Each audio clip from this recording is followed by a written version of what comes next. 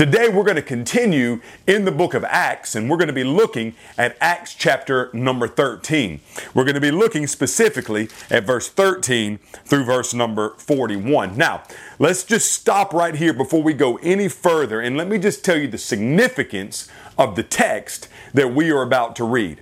If you will remember, way back in Acts chapter number 7 and 8, we were introduced to a man named Saul of Tarsus. And you will remember that on the road to Damascus, the Lord Jesus just really got a hold of Saul of Tarsus' heart. He was the great persecutor of the church, the great enemy of the gospel, and Saul was converted to Christianity. And you will remember how he immediately began to proclaim in the synagogues that Jesus is the Son of God. And the people, of course, the Bible says they were greatly perplexed at this. How is it that he is the one who used to say that Jesus isn't the Son of God, and he's the one who was persecuting the church, but now he is become this great herald of the gospel? And of course, this is just an inward change. The Lord Jesus had done something great in his life. Just after that, Saul of Tarsus, his life is threatened after spending just a little bit of time there in Jerusalem. And the Bible says that he is sent off to Antioch, or back to Tarsus, his hometown. Later on, when word reaches the disciples in Jerusalem that God is doing a great work in Antioch, Barnabas would come and get him. And he would bring Saul of Tarsus to Antioch, where Saul and Barnabas together would minister in the church there in Antioch for over a year, and many people came to a saving knowledge of the Lord Jesus Christ. And it was there in Antioch in chapter 13, just last week, that we talked about, where the Bible tells us that inside that church at Antioch were both Barnabas and the one that we know as Saul. Now, here in the text in Acts chapter 13 in verse 9, we see this Saul of Tarsus is also called Paul. So from here forward, we're going to know him as the great apostle Paul, the one who ends up writing at least 12 books of the New Testament. Some say 13 because of the book of Hebrews. Some believe that he wrote that book, and I'm under that persuasion as well. So we have this man named Paul the apostle. And what we have in chapter 13 is the first recorded sermon of the apostle Paul. Now, before this, we've seen him in synagogues, we've seen him teaching, we've heard him say Jesus is the Son of God. But now we're going to have the first recorded sermon of the apostle Paul in the book of Acts. And I want you to just listen to how the Bible reads. It says in verse 13 that Paul and his companions set sail from Paphos and came to Perga in Pamphylia. John, however, left them and went back to Jerusalem. This would be John Mark. And John Mark, of course, is the nephew of Barnabas, and he's also the writer of the Gospel of Mark. He wrote that after hearing the eyewitness testimony of Peter. But this John Mark, he goes back to Jerusalem, and we know that he goes back because he's actually homesick. He got off with Barnabas and Paul, and he got a certain distance away from home, and he started missing home. And so he goes back, and later on we're going to see a great dispute break out between Paul and Barnabas over John Mark and him accompanying them again. And then we actually see him mentioned at the end of 2 Timothy, where Paul at the end of his life says that John Mark is profitable in ministry to him. Well, the Bible says that they continued their journey from Perga, and they reached Antioch at Pisidia. Now, this is a different Antioch than the Antioch they've been preaching and teaching in, and a different Antioch than the church at Antioch that sent them out. This is Antioch in Pisidia. And the Bible says that on the Sabbath day, they went into the synagogue and they sat down. This was the custom of Paul.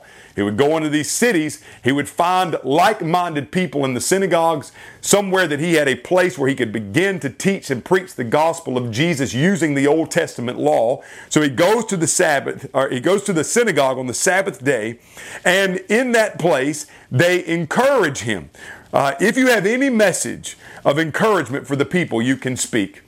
And the Apostle Paul is going to take the opportunity. Listen what he says. I'm just going to read this in its entirety to you today. Tomorrow, I've got 3 points at the end of this message that I want to really bring to you. But I just want you to hear the words of the Apostle Paul read today over you. Paul stood up and he motioned with his hand and he said, "Men of Israel, and you who fear God, listen. The God of this people, Israel, chose our ancestors and exalted the people during his stay in the land of Egypt and led them out of it with a mighty arm.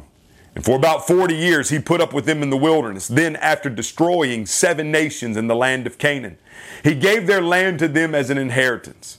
And this all took about 450 years. And after this, he gave them judges until Samuel the prophet. Then they asked for a king, so God gave them Saul, the son of Kish, a man of the tribe of Benjamin, for 40 years. And after removing him, he raised up David as their king and testified about him, I have found David, the son of Jesse, a man loyal to me, who will carry out all my will. You'll notice how the Apostle Paul is just coming to them, and he's speaking to them about things they know. These are Jewish people who know the Old Testament, and he's walking them through Old Testament history. He's gone from Moses all the way down to David. And listen what he says in verse 23. He says, from this man's descendants, speaking of David, according to the promise, God brought the Savior Jesus to Israel. So he moves from David to Jesus. And remember that David had received a covenant, that one in his line would sit on an everlasting throne. And so what Paul is doing is he's saying, you lift up David and you know who he is and you know the covenant that God made with him. Well, the one that was coming, the one who sits on the everlasting throne, Paul says, this is the man Jesus. He's the Savior of Israel. And before he came to public attention, John had previously proclaimed the baptism of repentance to all the people of Israel. And then, as John was completing his life's work, he said, who do you think I am? I'm not the one. But look, someone is coming after me, and I'm not worthy to untie the sandals on his feet. So you notice he moves from David. He talks about Jesus. He goes directly into John the Baptist. Once again, one they would all recognize. And he says, brothers, sons of Abraham's race, and those among you who fear God, the message of this salvation has been sent to us for the residents of Jerusalem and their rulers, since they did not recognize him or the voices of the prophets that are read every Sabbath, having fulfilled their words by condemning him. Though they found no grounds for the death penalty, they asked Pilate to have him killed. And when they had fulfilled all they had written about him, they took him down from the tree and put him in a tomb. But God raised him up from the dead. And he appeared for many days to those who came with him from Galilee to Jerusalem, who were now his witnesses to the people. And we ourselves proclaim to you the good news of the promise that was made to our ancestors. God has fulfilled this for us, their children, by raising up Jesus, as it is written in the 2nd Psalm, you are my son, today I've become your father.